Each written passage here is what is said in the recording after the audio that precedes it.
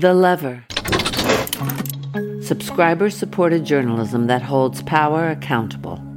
As a Lever Premium subscriber, you'll get to hear exclusive bonus content from this episode and others in your feed. To become a subscriber, go to levernews.com. Hello, this is Frank Capello from The Lever, an independent investigative news outlet. This mini-episode is part of our Inside the Story series, where we highlight some of The Lever's original reporting and speak with the journalists who wrote the story. Today I'm joined by The Lever's Matthew Cunningham Cook. Matthew, how you doing today? I'm doing great, Frank. Thanks for having me on. Of course, thanks for being here. So you wrote a new story for The Lever about how Wall Street investment firms give preferential treatment to high-level investors while sometimes letting public pension funds fall by the wayside. Now, the issue centers around these secretive side letters, which are the private deals inked between investment firms and some of their more well-connected investors. So let's start there. What are these side letters and why are they such a problem? Yeah, so the core issue is that the existing contracts and limited partnership agreements in private equity and hedge funds are so tilted towards the managers that most investors don't feel like they can even comply with the law unless they have a side letter altering the terms in favor of themselves. And so, there's boilerplate side letters, like, they'll have language in these contracts that says, the money manager doesn't have a fiduciary obligation to investors, which is just insane. I mean, it's totally devoid of any sensibility whatsoever. And so you'll see pension funds negotiating side letters that say, well, you actually do have a fiduciary duty to us. Maybe not to everybody, but you have a fiduciary duty to us. More concerning are the side letters that go to the friends and family of money managers. So there you'll see stuff like they don't have to pay fees, or they can get a bigger share of the profits, or they can get their money out easier than everybody else. And those types of side letters are pretty restricted to the most well-connected investors. Now, a huge problem with that, among other things, is that a bunch of politicians are invested in private equity, whether it's Mitt Romney or Rick Scott or Mark Warner from Virginia or Bill Hagerty, who we'll talk about more in a sec. They have side letters with, they have private equity investments. We don't know if they have side letters that allocate them better terms than ordinary investors, and what exactly those look like. So basically, these side letters are putting on paper the fact that these firms are prioritizing some of their, more well-connected investors over these retirement funds. Is that fair to say? Yes and no. I think that, lots of retirement funds will have side letters as well. Gotcha. But the thing is that their side letters will typically just be boilerplate language, whereas there can be much more expansive, beneficial language to the well-connected. Gotcha. Thank you for clarifying that.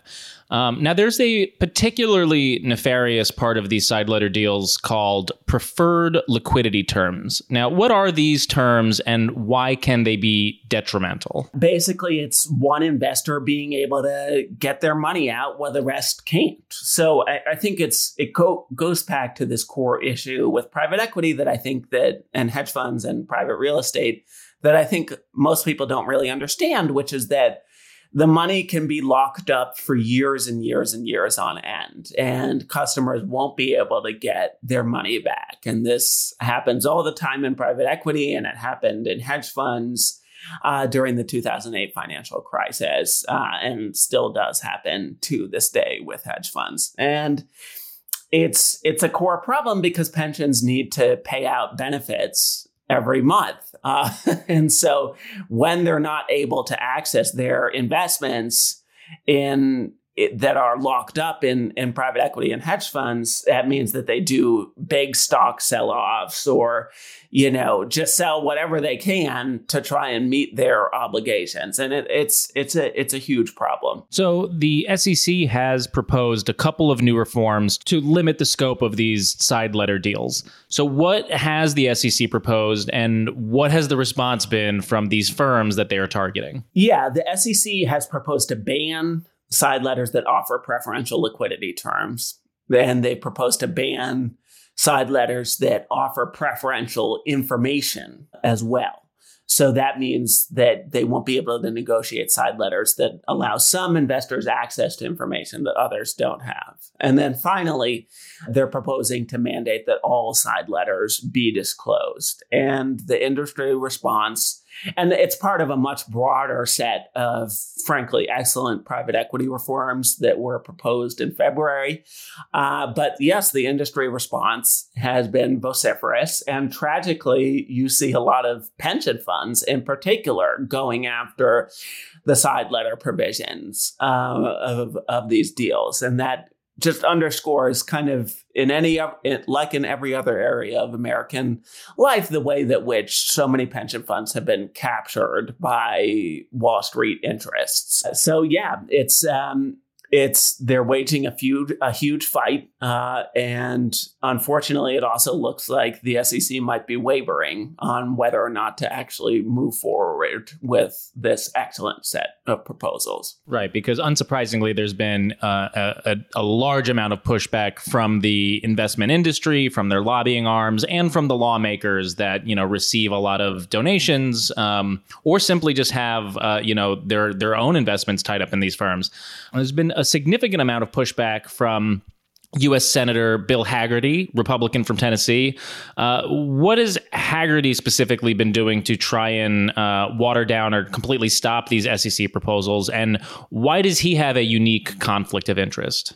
I mean, Congress, for the most part, realizes that these rules are needed. And so the industry's closest allies, or most of the industry's closest allies in Congress, have really just tried to focus on slowing down the rules with the hope that, the more, death by 1,000 cuts. But there have been a few Republicans who have launched an open, all-out assault on the proposed reforms. And that includes Bill Hagerty, who was Trump's ambassador to Japan and is a former private equity executive. And he co-wrote a letter with Senator Tim Scott of South Carolina, who's going to be the ranking member on the Senate Banking Committee next year. And, they said, you're going after pre-existing contract language, and that means that you shouldn't do it. And again, what's missing here is that Bill Hagerty is a major private equity investor. He has between $3 and $9 million in investments in private equity and hedge funds, including at least $500,000 invested in a Goldman Sachs hedge fund, Princeton, that says in their federal filings that they will, offer preferential terms in their side letters. So I think it really underscores how the call is coming from inside the House, that to use a David term, that Congress, which is the entity that is supposed to be regulating this industry, there's very influential members of both the House and the Senate that have major investments in this industry and almost certainly benefit from the existing side letter regime in one way or another. Now, the extent of how much they benefit is an open question. But yeah, right now you're seeing public pension funds starting to see this cash crunch because they've invested an absurd amount of money in private equity and hedge funds, and they're not able to get their money back, even if they need it. And the question is, are people like Bill Hagerty able to get out before the market gets even worse. Well, thank you so much for your work on this story. Is a very, very important topic. And thank you so much for joining me today. Thanks so much for having me on, Frank. I appreciate it. Of course. Listeners can find the link to Matthew's full story in the episode description in your podcast player. And if you enjoyed the story and you would like to support The Lever's original reporting, you can go to levernews.com and subscribe to our free newsletter. You can also share this podcast episode with your friends and family. And if you really want to support our work, you can go to levernews.com/subscribe to become a paid supporter. This gives you access to all of The Lever's premium editorial and podcast content, and you'll be directly supporting independent journalism.